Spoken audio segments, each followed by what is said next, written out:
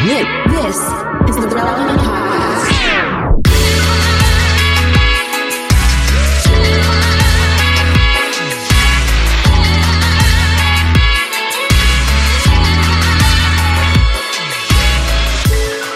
It's episode 1037, and it's the Relevant Podcast. Here in Orlando, I'm your host, Cameron Strang, and joining me from Loverland, Virginia, is Jesse Carey.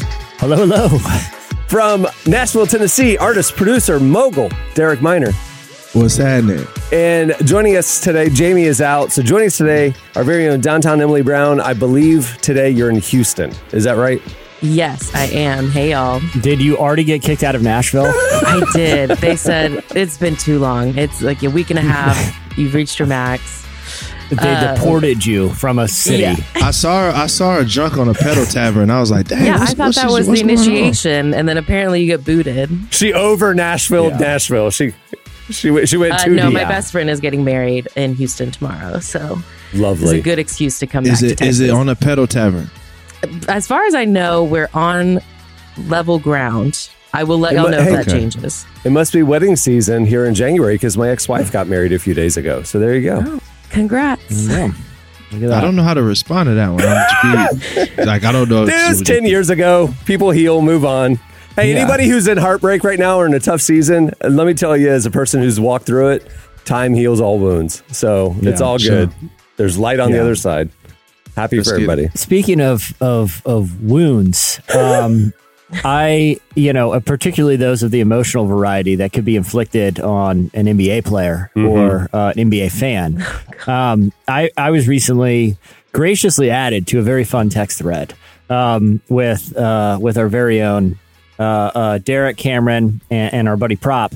And here's my thing. In January, I've been doing, I'm sticking pretty good. Like I've been waking up very, very early in the mornings to start my day, which means I go to bed very early, like elderly, like grandpa early. I'm talking 9:30. Okay. Whoa. Like because I'm getting up at like 5:30 for January, like 5:36 in January, like pretty early, right? Why? I just wanted a January reboot. Like I've been going to the gym in the mornings instead of the evenings, and I'm helping to coach my son's basketball team. So like my evenings are all jammed up. I just been pedal to the floor. But all I'd say is I wake up a lot of times to these discussions that it's like, well, it's too awkward for me to chime in now. But I make a mental note of this has to be unpacked publicly on a podcast. Cameron texted the three of us after what I'm presuming was following him getting thrown out like DJ Jazzy Jeff by Uncle Phil from... I did not get thrown out.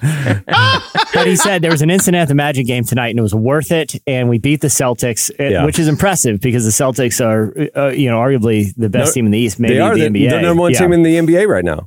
And they have 13 losses and 3 of them are to my Orlando Magic, just FYI. But I read it in that early morning haze as I'm like getting all my belongings for the day together. And I'm like, you know what? I don't even want to ask more right now. I want to ask Cameron publicly on the podcast what transpired the other night, because Derek, from how you read it, like all I know is there was an incident that security got involved with. Yeah, in your mind, Derek, what played out? What is your interpretation of the messages that we received?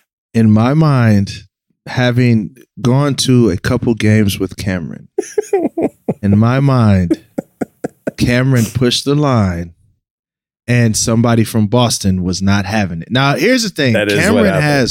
Cameron has courtside seats. So the people that are there they've been eating good.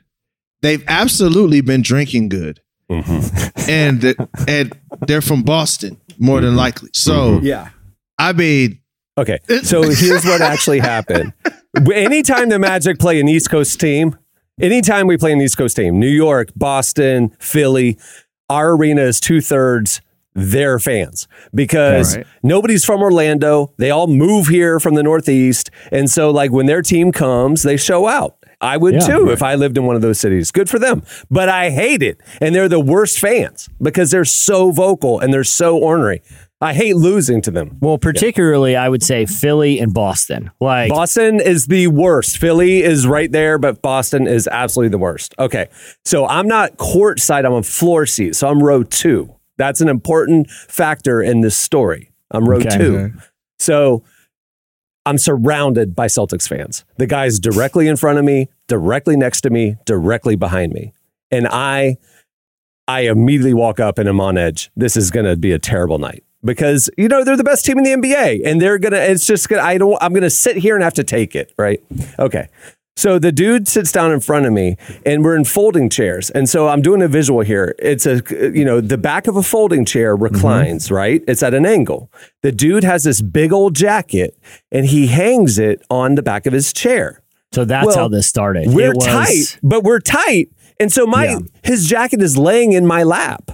Right. First of all, why does he have a big old jacket in Orlando? It was Florida? chilly. It was chilly that night. Okay. Whatever. Chilly, like Okay. 55. We're talking starter jacket style. No, it was like a flannel, but super puffy flannel, whatever. It was just bulky, whatever. Okay. So he hangs bulky it. shacket. We're talking bulky shacket here. Bulky shacket, and it's in my lap.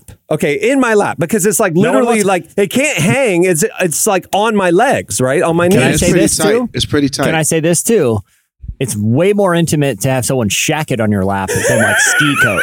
The ski coat, the exterior is meant to just, whip away water or no germs. problem. Like it's that vinyl. This is flannel. This is like it's fabric. It's like someone's personal bed comforter. Yes.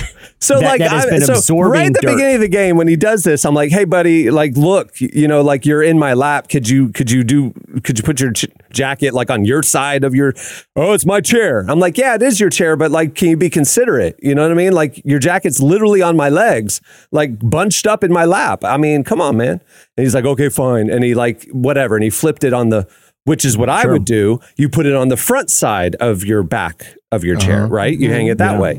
You lean against it. You sit on your jacket, right? That's what I'm saying. Okay. Right, you sit on your jacket. So he did that first quarter, no problem. Well, now the Magic are playing great the entire game. The entire game.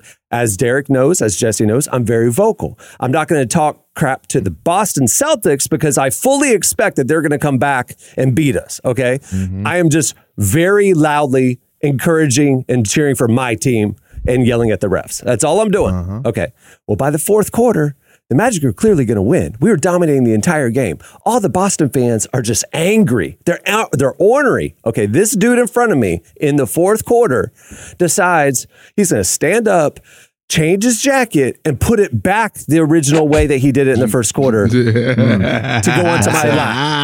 This is you're talking A-level passive aggressive. Petty. Yeah. The pettiest thing I've ever seen in my life. And I'm standing up, and so like I'm standing up yelling whatever, and he's like trying to shove me back to like make room for his jacket. And I'm like, whoa, and he's like, and whatever. And he goes, "It's my chair. I can do what I want with my chair." And I'm like, "Buddy, just be considerate. Your jacket is literally in my space. Come on, man."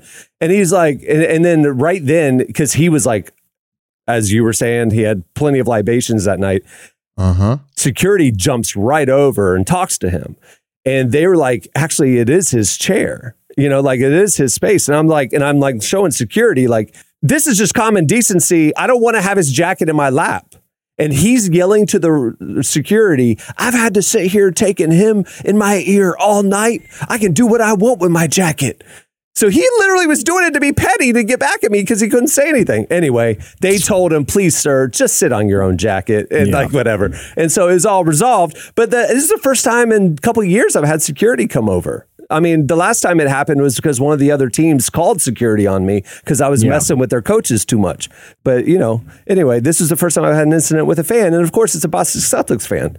So I'm just malice in the palace. That's what I was looking for. That's what I was looking for. Was I can Malice see, in the Palace. because they have like this great Netflix documentary about Malice in the Palace, which was this infamous incident when a couple Ron Artest and some players ended up getting into players got into altercations with a fan. And it's this great Netflix documentary. I'm waiting for this Netflix documentary, which is called Shack It, One Night in Orlando. And it's like, I can see the cover image now. It's Cameron walking away with that guy shacking jacket with his fists in the air. Like, I won, and I'm taking Absolutely. I got it. I'm walking out with it. Imagine that starting a riot. The crazy part is riots have been started. Like that, literally, Malice in the Palace was started because I think someone threw a beer on Ron Artest. No, they threw the beer after the fight broke out. So like the players were fighting and a fan threw a beer to at him, and then they went into the stands. Yeah. I'm like, imagine that happening over a shacket. My thing is just like, do unto others as you have them do unto you. I'm not going to push my jacket onto the dude behind me. I'm going to be considerate of his space. This dude was doing it to be petty, and I had an issue with it. So he just hated that they were losing. That's exactly what it was. He was being petty. I'm against hanging jackets on back of chairs in most situations anyway. But if you go to a restaurant, usually you can ask the person right up front, hey, do you kind of put this on a hanger or something? A lot of bars now have little coat hangers under the bar or under the high top table. There's no reason to hang. Yeah. And plus, it's all up in your shoulder blades. Every time you lean back, you're like, what is that? Oh, I got my jacket. I think we just need to end. I think just as a society, just determine if you're going to wear a jacket indoors, if you're hustling from the car into a place that necessitates a jacket, you can find a better spot than the back of the chair. No one likes that. But even if you have to use the back of your chair, you hang it on the front side of the chair and lean against your own jacket. That's it. Not going to lie. I've never done that in my entire life. Oh, so not one time. So I think the fact that I'm 6'2", probably no one really bothers me because he put his jacket wherever he wants. But now I'm going to be more considerate. I'm going to start sitting on my jacket. I will walk a pretty absurd distance, sans jacket. If I know, just so I don't have to, I'm talking even the grocery store. I'll be in the back of the lot and it'll be February, okay? And it's jamming and I've got to walk through a 30-degree parking lot with howling winds. I'd rather do it in a t-shirt than have to figure out the jacket situation once I get into the store because I don't really want the jacket in the shopping cart. I was up in New York over New Year's Eve because we don't have cold here in Florida. It was cold up there. And so everybody's wearing huge jackets, right? And so you go in, we were shopping, we were going in and out of stores. These stores have it like 85 degrees in there. I don't understand. What are you doing? I don't want to take my jacket off. I'm sweating within 2 minutes. So it's like I have to carry this huge jacket or I have to sweat. Why don't they just drop the temperature of the stores knowing that everybody's wearing jackets? I don't get it. I had the exact same experience. That's why I'd just rather be cold than have to manage. So now we just need to invent the jacket bag. But that's something else I gotta carry. See, because I'm the same as Jesse. Because I also would rather I wear sweatshirts a lot, and I just kind of like brave the 2 seconds that I'm outside. But as a woman, I already have to carry a purse because pockets are non-existent on women's clothing, and so I can't carry a purse and a coat bag, whatever it's called. Put the purse in the jacket bag. It's the jacket. It's the oversized jacket bag, and then you put your purse on top of the jacket inside of the jacket bag. Here's another one too. Is because I've thought about this a lot. Probably more mental energy into this than I should have. I think of a lot of places because coat checks are nice, but they're sort of a relic of the past. Here's what I'm thinking: every major establishment have cubbies. Okay, have a cubby system. No, theme parks do. Theme parks do. They have like the lockers and the big rides. People love it. My wife's a preschool teacher. I can't go to a 5-star restaurant and put my stuff in a cubby. Why not? Why not? Why don't you just lay it on their nice table mat? Why don't you have your phone and your keys and all your junk just spread all over the table because you're too good for the cubby system? So is there locks on the cubbies? Or are they wide open like there are at the theme parks. Or you would have like a cubby guard. Someone who is paid to guard the cubbies, and there could be a number system. That's check, girl. That's the same old. You went back to the 40s again. It's an elementary school coat check. Thank you. It's more of a preschool situation. It's a facial recognition. They're very good. They know. Their job is to remember the faces. So it's more personal than a coat check. And there's no tipping. We don't need another thing we have to feel weirdly obligated to tip on. Okay. Right. It is just an understood thing. As a society, we're carrying around more stuff. The climate is changing. We don't know when we're going to need jackets or not. Cubby systems it would save people from fights like this. From literal altercations could be avoided with just elaborate cubby systems at every major establishment. Wait, can I go back? Are we supposed to tip people at coat check? Is that a thing? Yes, of course. Yeah. Okay, to clarify, and when you I've only leave ever your used luggage I've only ever used Coat Check once because I don't go to that many fancy places. So Coat Check, if you drop your bag at a hotel and then pick it up later in the day, anytime somebody's getting something of yours, you have to hand them the ticket and a couple bucks or $5 or whatever. In this economy? Hey, they got to make a living too. See, I'm probably paranoid because I don't leave my belongings I don't anywhere. have cash on me. What about a locker? What about a locker room situation, Derek? Anywhere. Anywhere. What do you do in a locker room? You just in wear a locker room? Like I don't go to locker rooms. I wear what I'm going to wear at the gym. I take it off and or do what I gotta do, and then I take a shower when I get home. Derek, here's the situation. You're going to the gym and it's 20 degrees raining out. You've got to have some outerwear. Are you working out in the outerwear? Are you working out like in a big poncho? I work out in I have sweatpants on and a t-shirt, and I take my hoodie off. And what do you do with it? Just carry it around? Huh? Just tie it around the waist? No, I just fold it up and put it in the corner somewhere and come back. Okay. So you're more comfortable just in a random dusty corner in my eyesight than a locker with a lock on it. In my eyesight. Yes. Okay. Yes. Because I don't want somebody to go into the locker and take my stuff. Because I will have to beat the brakes off of them. And I don't want to do that. Yeah. Well, I mean. So that's me.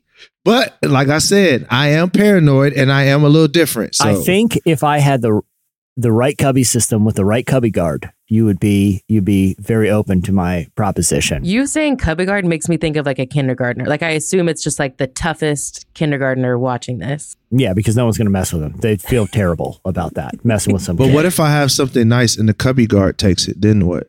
Well, I mean, you can't prevent that. I'm not gonna lie. There's some the interview process for cubby guards is pretty stringent though. they have to. My cubby guards have to take lie detector tests. Yeah, it's background checks, polygraphs. Yeah, absolutely. Blood work. So how much are you paying this cubby guard? $200,000 a month. Yeah, no question. How much? $200,000 a month. That's a very important job. I'll be a cubby guard for that. Let's go. Good. That's a pretty good deal. I'll pitch it to the Magic. They could use a cubby guard system during the 3 days a year that were cold and people wear jackets to the games. Solve a lot of problems. That's all I'm saying. Yep. All right. Well, we have a great show in store for you today. Coming up later, we talk to Colony House, one of our favorite bands. We also have your feedback at the end of the show. And coming up next, it's Relevant Buzz. Stay tuned.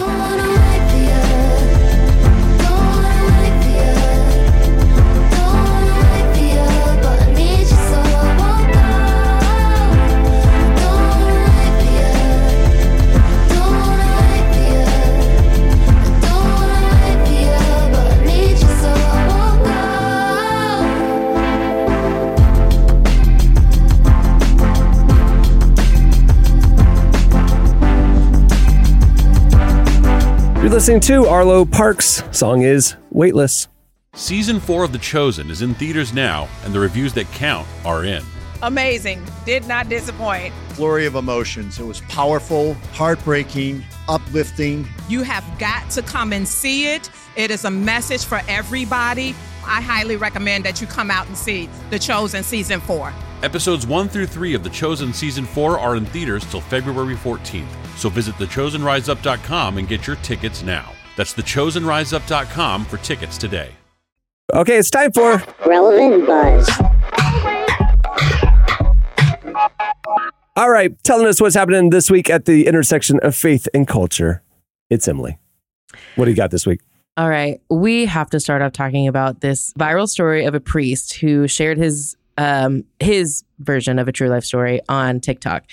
So back true in death story. True death story. You're right. So back in 2016, this priest says he had a heart attack and he died, temporarily went to hell. And while he was there, he just saw... Wait. Why did the priest go to hell? That's a red flag number one. Red flag. I'm not going to say nothing about the priest, but you know. I didn't think that's how it worked, though. So anyway, He does address that because I think he recognizes people would have questions about it. Because he said in the piece, I read it because we wrote about this. He says, "I thought I was a good person. Why am I in hell?" So he's conscious of the fact that he shouldn't be there. Right. So he says he died, went to hell. What happened next? Yeah. So while he's there, he's, walking around, seeing what's going on, and just witnessing some insane moments of like torture and pain. There are demons enslaving humans. There's a man he kind of describes as like a hellhound walking around on all fours, like a dog being burned from head to toe. Just absolute torture, just kind of the worst things you can imagine. But the truly worst thing he saw is there's a section of hell where music is played. But it's not just any music. He says he could specifically hear Rihanna's Umbrella and Bobby McFerrin's Don't Worry, Be Happy being used for torture. But it wasn't like the original version of the song. It's a group of demons performing their rendition badly for torture. Yeah, to like torture people with a bad rendition of Umbrella and Don't Worry, Be Happy. I have so many questions. I know. I'd be shocked if you did. Emily, did he address why he think he ended up in hell, not heaven, during this near-death experience? He said that he thinks it was because God did speak to him. He did address this. God spoke to me. He said, "You were secretly angry with people who harmed you. You hoped I would punish them. These are not your people. These are my people. I just want you to focus on the task I give you." So it was basically just like he was harboring a lot of hatred. Yeah, little wake up call. Nothing. It's basically a lie. It's basically a lie for clout. I mean, he had a vivid dream. He thinks he actually died, went to hell, and heard Rihanna. Hey, look. Hey, I'm just impressed that the demons are staying that up on the charts. You know what I'm saying? Right. That, like they're playing 2016 music in 2016. Listen, y'all. Umbrella's I'm not going to lie. 10 years ago, right? Yeah. This is eerily similar to a story I just sent you. And I remember this from like 3 years ago. And I think I died laughing at this because this woman said she died and went to hell. She saw the demons tormenting Michael Jackson and making him moonwalk around hell as a punishment. Hey, Satan was the angel of music and worship, right? Yeah, right. But you guys, so there's a heavy music influence down there. I get it. You guys remember like those old like Frank Peretti books, or just like the evangelical notion of like spiritual warfare, or like these demons that are like hiding in these invisible shadows, and they're just ready to engage in this sort of battle of good and evil, through prayer and stuff. How'd you like to be one of those demons? And Satan's like, my legions, we will tear down the kingdom of God. But you got to sing "Don't Worry, Be Happy" down in the pit for a while. We got a bunch of people coming in that were harboring some hate. We need to flush that out. I think we fire up Umbrella. But let's do it in a weird key, kind of off time. Yeah. It's a torture. It is interesting that there's now 2 stories of like pop music being used as torture. So what happened in the 1200s? It was like a lute player was down there like doing bad lute music or something. Yeah. But why? But again, why is that? Why don't they torture them with their own music? Like, right? What's up with them paying attention to the contemporary hits? Like, isn't that like an eternal place? They just happen to be like, let's just roll the pop American songbook back for about 15 years and find a couple highlights here. Or Apple Music down. This is what happens when you take the I don't like secular music thing too far. You're on the brink of death and you're just like, man, I hate that I listened to Michael Jackson 10 years ago. He has to be in hell. It's like, guys, look. Yeah. Listen, I've never been to hell before, so I might get there and they might be playing, my latest record. So well, hopefully you won't go there. Sorry guys, I apologize. I hate that the lake of fire. It is fire, man. It's got the new Rihanna jam. Hey, you guys hear? Rihanna's giving a first look at her new single. It's premiering tonight in hell. They're going to premiere it there. Then they're going to bring it on up to the. I just see how it plays. Umbrella. They're going to see how it plays in hell. We're going to get in trouble for this one. I've just decided I don't care about getting in trouble anymore. This is definitely going to get some emails, Cameron. Just be ready for that. Hey, I didn't go to hell. It's what this dude saw. We battle not against flesh and blood, but principalities of bad Rihanna covers. We all know that, guys. Maybe it's the earworm thing of the Bobby McFerrin. You know what I mean? Like it gets caught in your head and it's like torture. You know what I mean? And like for eternity, do you think it's maybe loop? Like do y'all remember the fish that you could buy that would sing that song? The Bubba. Yo, The bass. The bass. You come out, It was like, like, sing come it. out. My uncle had it. Pour me in the river. Yeah, it was great. It was hilarious too. Like whenever you see one of those old Bubba Bass like start dancing because they kind of like fold up. I mean, it was really just they fold up and the mouth moves.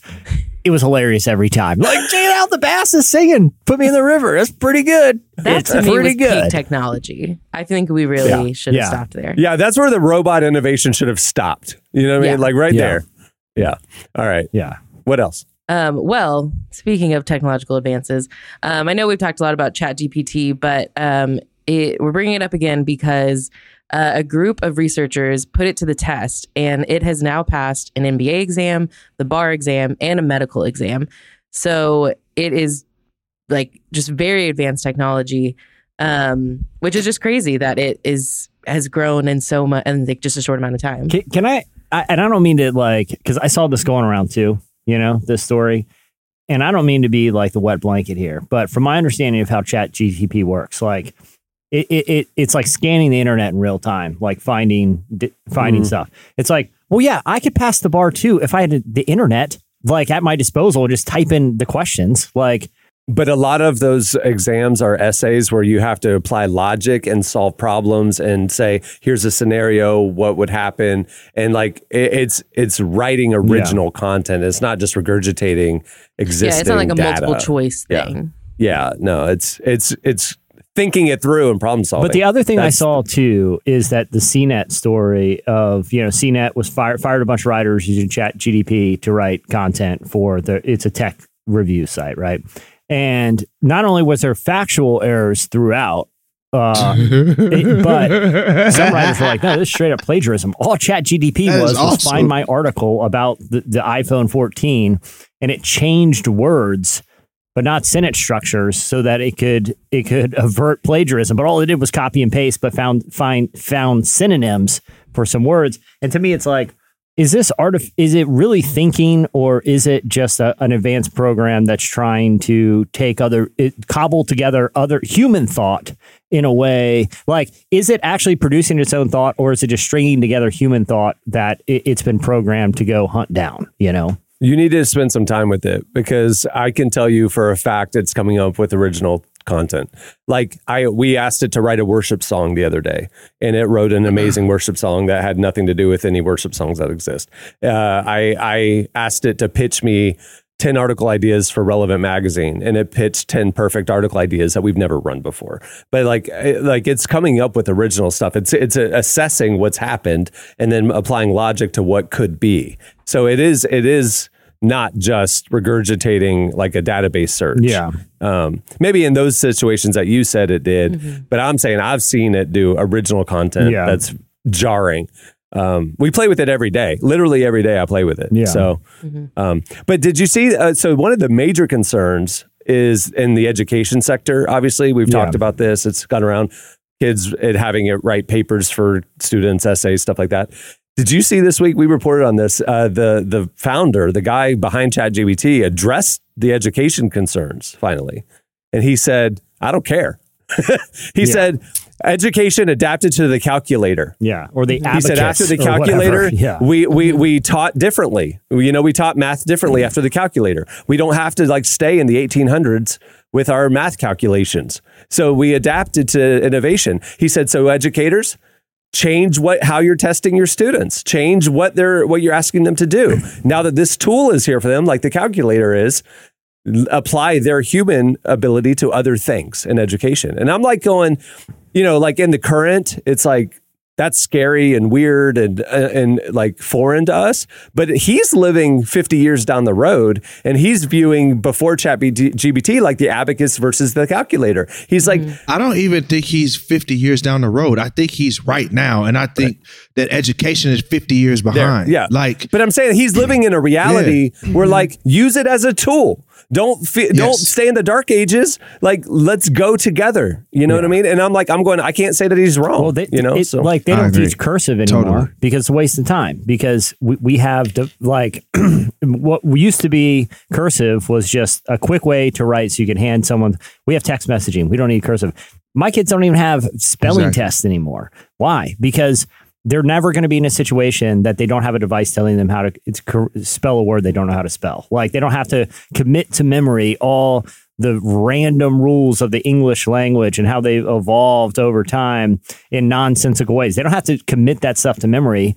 They can use that memory and that mental power for something that's more useful, because we do have access to devices all the time that solve 1,000 little problems that the education system used to be very concerned with, you know? Hey, I got a great idea. Let's teach the kids tax code. Yeah, exactly. Let's teach them investing. Let's teach them tax code. Yeah. But please let's make test them sure on the tax code. all the kids know the difference between there, and there, because for sure. your phone don't know, you know. So for sure. Yeah, but that's it. That's the spelling test is there, and there every year. That's all you need. Let's teach the kids how to use the internet to research without plagiarizing, right? Mm-hmm. Like let's teach those types of things, because we're not going backwards. Like, the internet's not going to be less relevant in our lives in the future, barring something cataclysmic.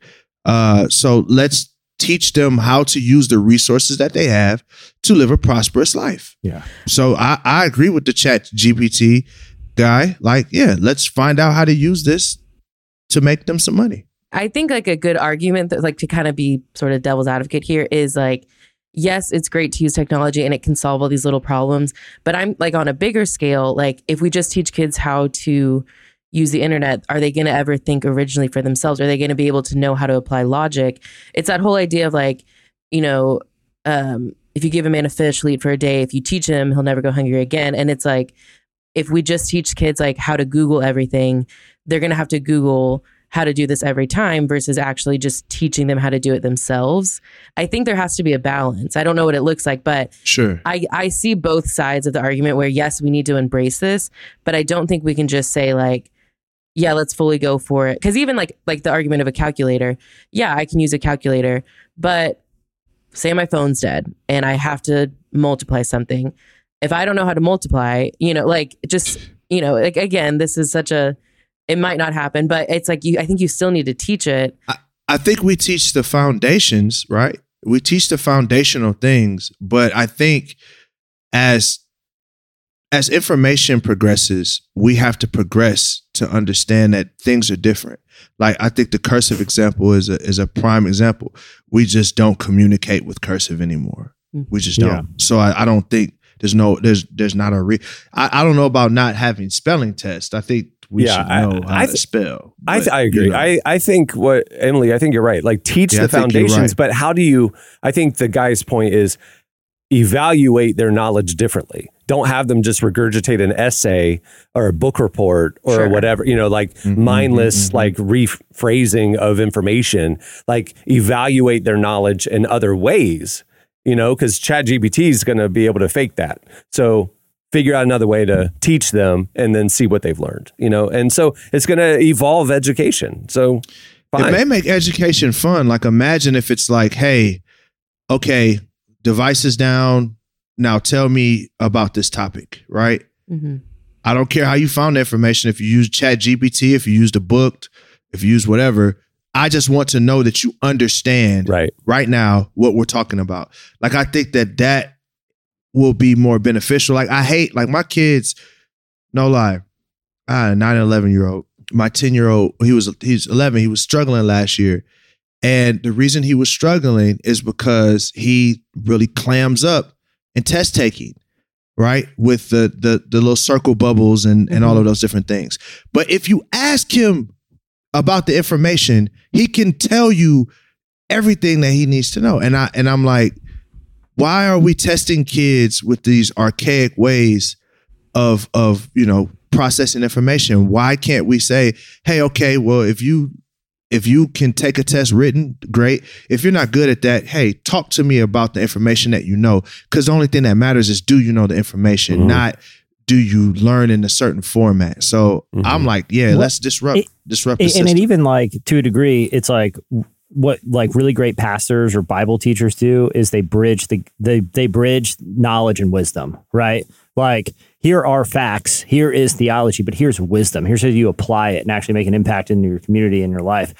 I feel like it's got to be the same approach with education. If you're just throwing facts to memorization, but don't know how to apply them in any way, or not, finding ways that different people, process information, you're really doing a disservice, whether it's in a church setting or an education setting, because knowledge will only take you so far. It's not until you have like that wisdom of how to apply it, or to Derek's point, actually explain it, not just be good at taking a test, that is going to give you any kind of upper hand. I mean, they talked about, there's a disruption in standardized testing right now. I mean, schools are not even accepting the SAT or ACT anymore because there's an implicit bias in it. It doesn't actually accurately represent what students know.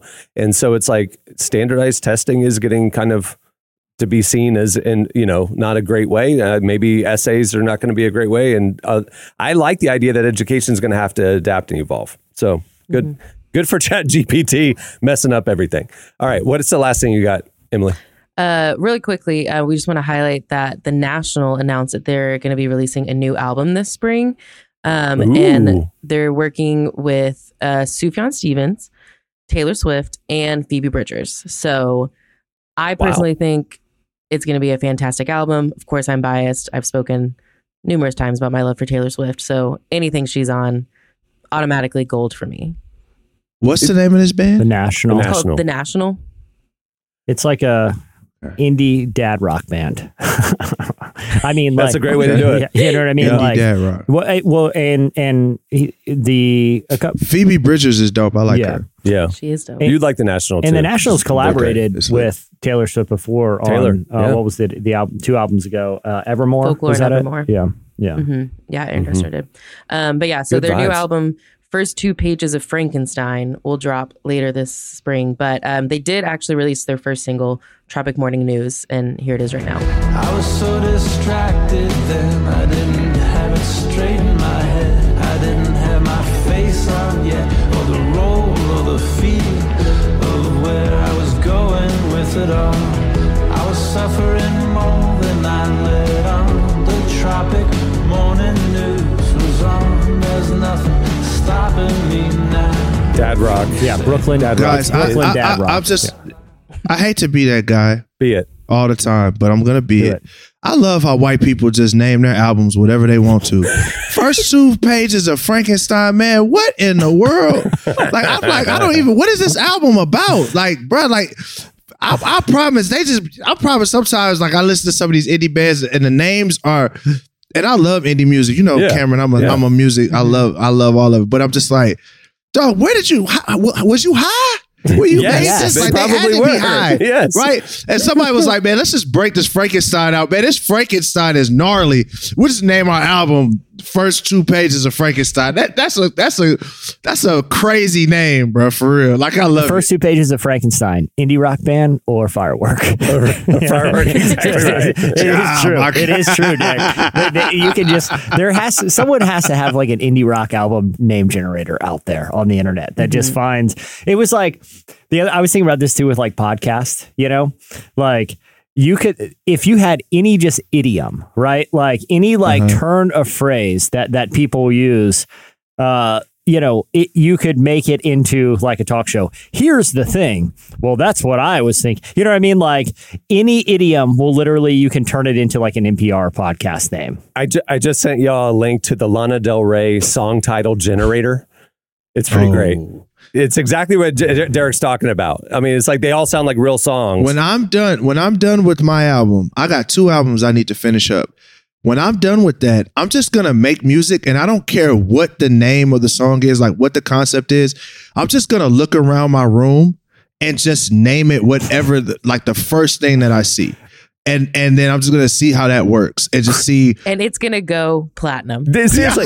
Hey, bet you it will. Click that link and hit new song. These are great. Croissant All right, soiree. I'm about to do it right now. Whiskey Cast. Yes. Oh, yeah. Oh, my gosh. Keep hitting new songs. This is great. Money Kerouac, Pharmacy. Appleseed. Dude. Oh, yes. Yale Heroin. Absolutely. Doritos Ball Gag. For sure. Macaron Magnolia. Diamond Rapture. This is great. Yosemite Boudador. I don't even know what a Boudador is, but sign me up. Boudoir. Rich Carlton de Bointe. Yes. Hampton's Melodrama. I would listen to that. That's a banger. Cape Cod Divorcee. That sounds like a good one. Upper East Side Murder, Hydroponic Heroin, Vogue, Appleseed, Ragtime, Bad Kisses. Absolutely. Sign me up for all of this. That's great. All right, National. We like them. Real quick. I went to a list of just like common English idioms, Tell me, how is there not a weather podcast called A Perfect Storm, or a fantasy basketball called Insult to Injury, or like a weather podcast called Break the Ice? I'm telling you, just find a list of idioms and reverse engineer a podcast that you can pitch to a network. That's all you have to do, because all of them, that is their formula. On this episode of Spill the Beans, we talk with Chef so-and-so about his new pinto bean recipe. That's up next on NPR. That's great. All right. That'll do it for Relevant Buzz. Make sure to check out relevantmagazine.com. Every day, we're covering the intersection of faith, life, culture, and more. And follow us on all the socials. All right. Thanks, Emily. Stay tuned. Up next, Colony House joins us.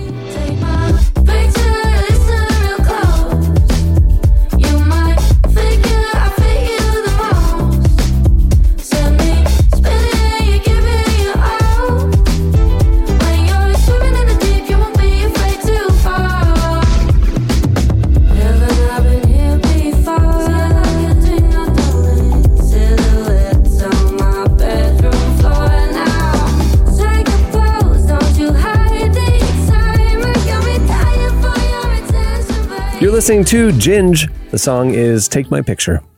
Hey, if you like this podcast, but you might like it better if there were no ads, you can do that. Head over to relevantmagazine.com and sign up for Relevant Plus. For just a couple bucks a month, you get this podcast ad-free. You get ad-free unlimited reading at relevantmagazine.com, including the full podcast and magazine archives, our beautifully designed digital issue, and a little more. Check out all the info right there on the Relevant Plus tab at relevantmagazine.com. Well, our guest today is Caleb Chapman from Colony House. The band is getting ready to release their album, The Cannonballers, and head out on tour this year. He sat down with Emily to discuss the band's new music, how they bring positivity and intentionality into everything they do, and what they're looking forward to on tour. Here's our conversation with Colony House.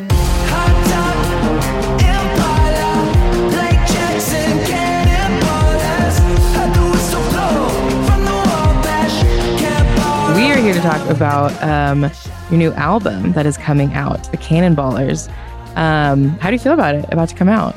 Putting out music is so funny because you spend so much time and energy in the studio creating this thing, and you're mad and you're happy and you go through all the emotions that creating something kind of involves, and then you sit on it for like a year. And then by the time you put it out, you're like, well, I guess we'll see. That's kind of how it always feels. I guess we'll see. And then I'm sure in about, 6 months, we'll be back doing this whole thing again. But we are really excited about, this step in the Colony House world, the fourth album. I don't know. It's just cool that we get to keep putting out music. We're just grateful for that,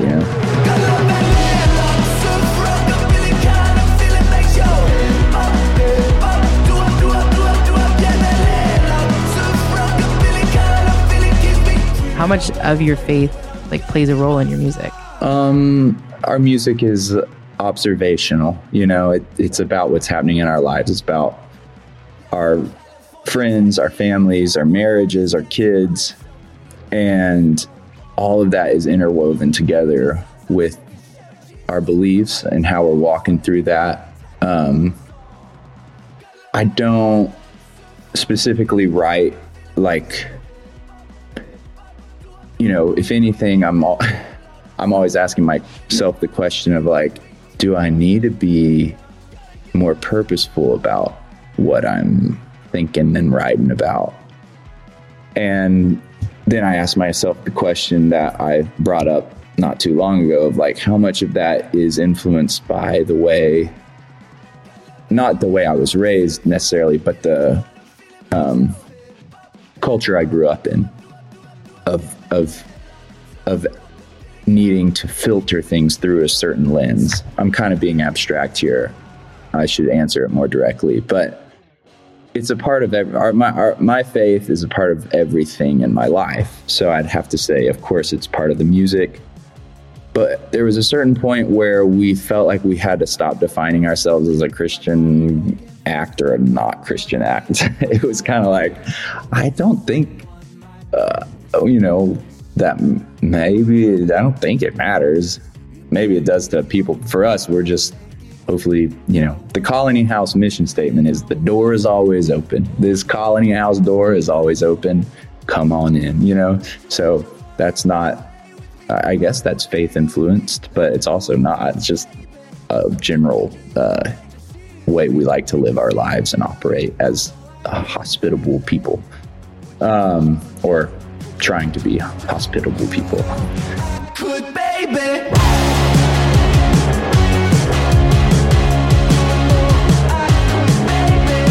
I'm like a wrecking ball who never hits the wall. It's interesting, like, just to hear you say that you're continuing to like push out, because I feel like a lot of people, it's like they almost try to like hone in on their sound and like hone in on like, here's who we are.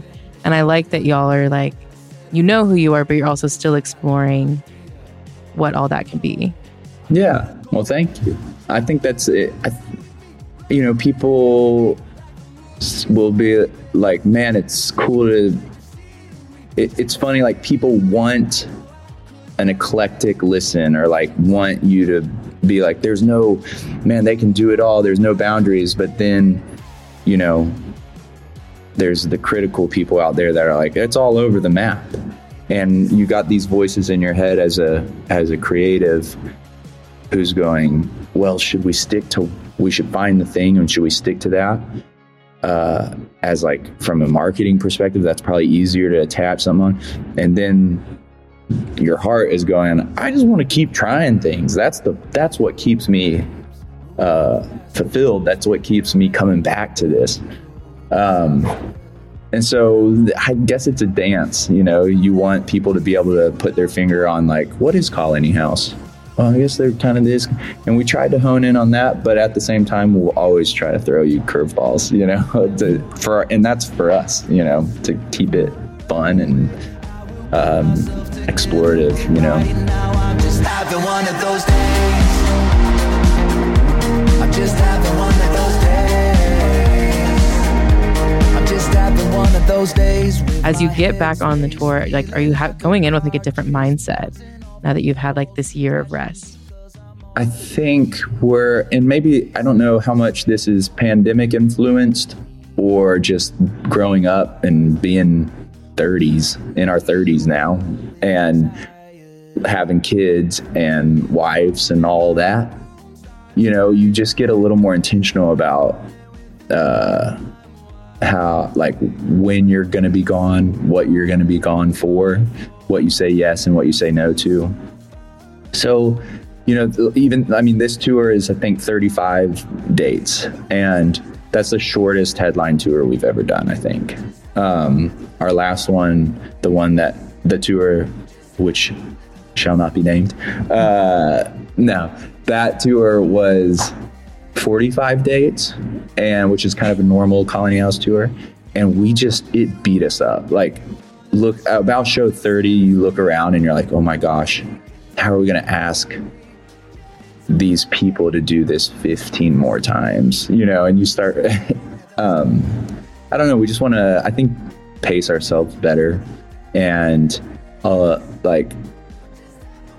it's no new wisdom, like the power of no. Everyone has kind of heard these talks of like, hey, you don't have to say yes to everything. You can say no.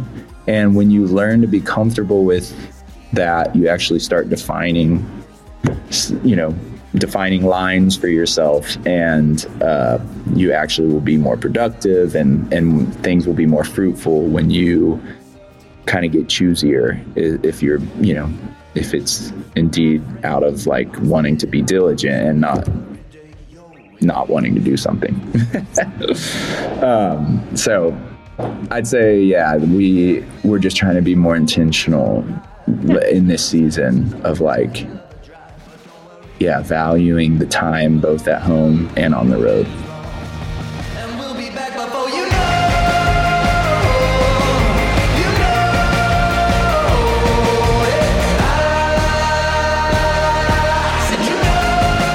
That was Colony House. Make sure to check out their new album, The Cannonballers, when it comes out, and catch them on tour this year. They're great. All right, stay tuned. Up next, it's your feedback.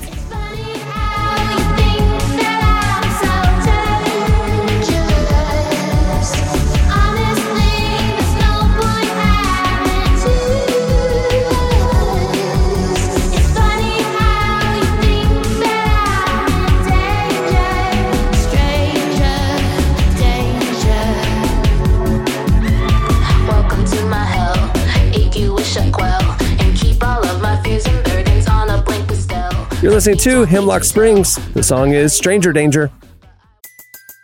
Everybody in your crew identifies as either Big Mac Burger, McNuggets, or McCrispy Sandwich. But you're the Filet-O-Fish Sandwich all day. That crispy fish, that savory tartar sauce, that melty cheese, that pillowy bun. Yeah, you get it. Every time. And if you love the Filet-O-Fish, right now you can catch 2 of the classics you love for just $6. Limited time only. Price and participation may vary. Cannot be combined with any other offer. Single item at regular price. Ba-da-ba-ba-ba. Okay, it's time for your feedback. All right, well, last week, I don't even know how we came up. Well, you guys got to help me here. How did we ask this question? This is a Jesse thing. Okay, the question last week was come up with a hilariously ridiculous reality show for Netflix and pick a celebrity to host it. Right. It was the Rob Lowe Ghost Hunters. Rob Lowe, Rob Lowe. All right, that's it. So you guys hit us up on Twitter at Relevant Podcast, and here's a few of our favorite pitches. I want to start off with Ike Gordon's suggestion. Hell's Kitchen with Gordon Ramsay spinoff called Jail's Kitchen. Gordon Ramsay hosts a cooking competition with prisoners only using the food available at the prison. Winner gets a get out of jail free card. Wow. Oh, wow. There's some motivation there. Yeah. That I'm would be an intense competition. But also, I mean, I've never had prison food, but I have not heard great things about it. So I'd love to see some, nice creations as they come up with. Yeah, I'm out. Have Derek, Shaylin James says, have Derek host a cooking show where he just stacks nachos the whole time and gives the audience all jalapeno suits. So, I don't know how many seasons of that we will get, but I'm with it. I'll do it. Ben said, normal people, every week we join host Donald Glover as everyday people are picked to do completely impossible task trained by a mentor. Week 1, Eminem teaches a grandma to rap. Week 2, JJ Watt teaches an out-of-shape dad to pass rush.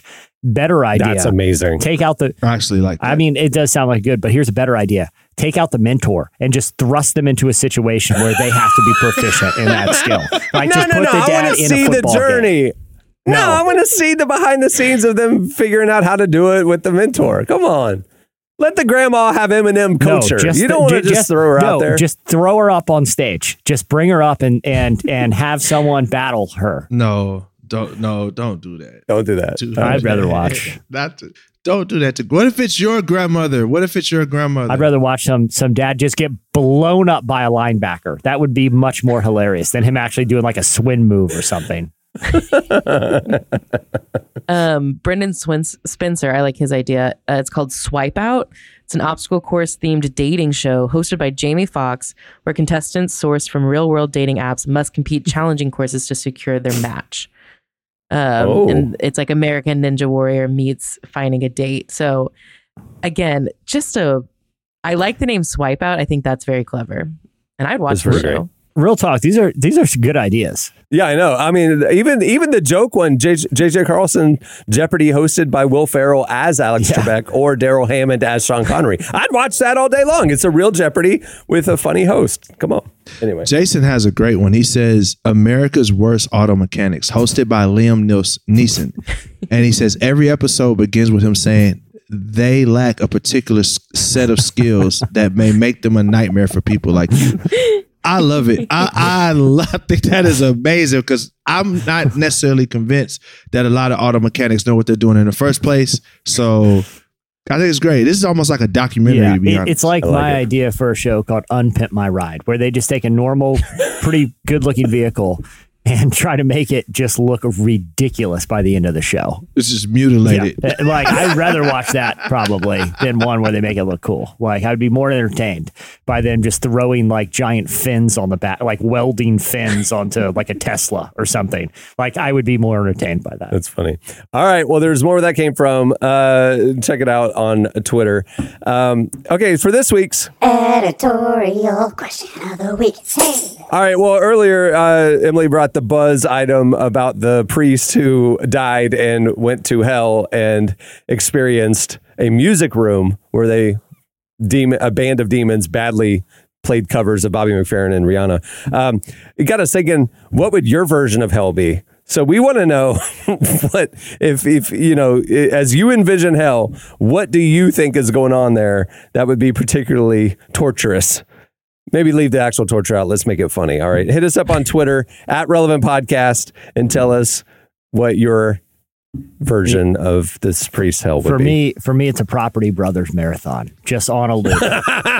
Maybe I would get there. The demons reenacting the Property Brothers? Yes, but the Property Brothers are definitely there. Like, they're okay. Not surprised to find you gentlemen here. But yeah, they were reenacting classic episodes of Property Brothers. To me, that would be the worst.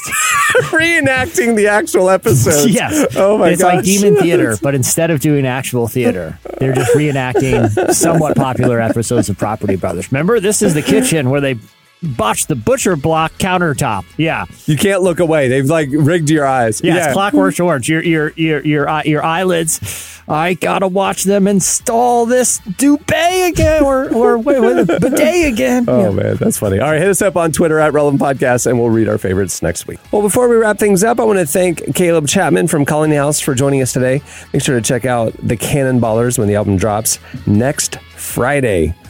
Also, make sure to check out relevantmagazine.com. We're posting a bunch of stuff there every day, all day. And follow us on all the socials so you don't miss a thing.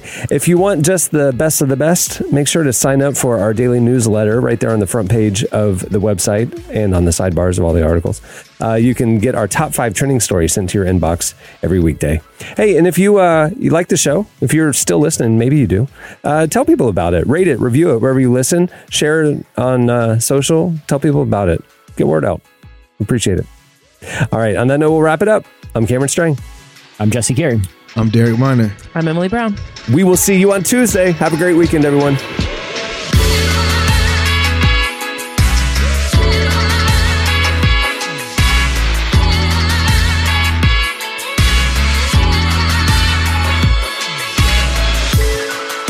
Thanks for listening to the Relevant Podcast. Check out our features, interviews, and news updates every day at relevantmagazine.com. And make sure to follow Relevant on Facebook, Twitter, and Instagram for the latest.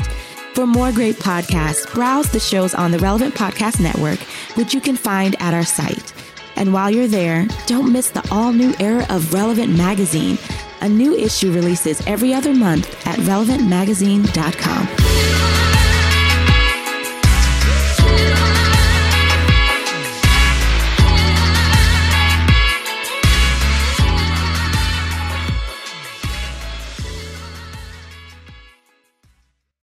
My cubby guards have to take lie detector tests. Relevant Podcast Network.